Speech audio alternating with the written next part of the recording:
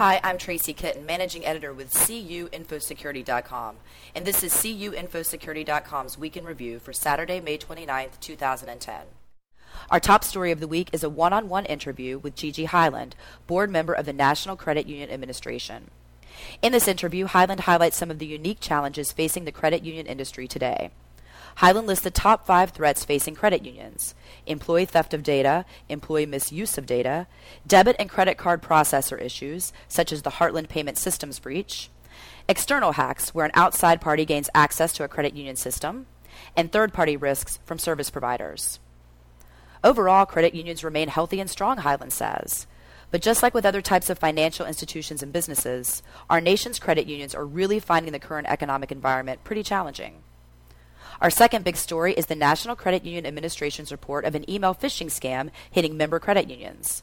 The administration reported this week that the fraudulent emails solicit member participation in an online survey that promises compensation of $40 as an incentive to respond. And third on the list for the week is the recent announcement made by United Nations Federal Credit Union to begin issuing EMV chip and PIN cards to its U.S. cardholders. EMV, short for the Europay MasterCard Visa standard, is the chip and PIN-based standard used to store card data as mandated by EMVCo. EMV has been adopted in virtually every part of the world except the United States, where the magnetic stripe still prevails. EMV cannot be skimmed, and most industry experts agree skimming attacks and other card-based fraud will inevitably migrate to the United States.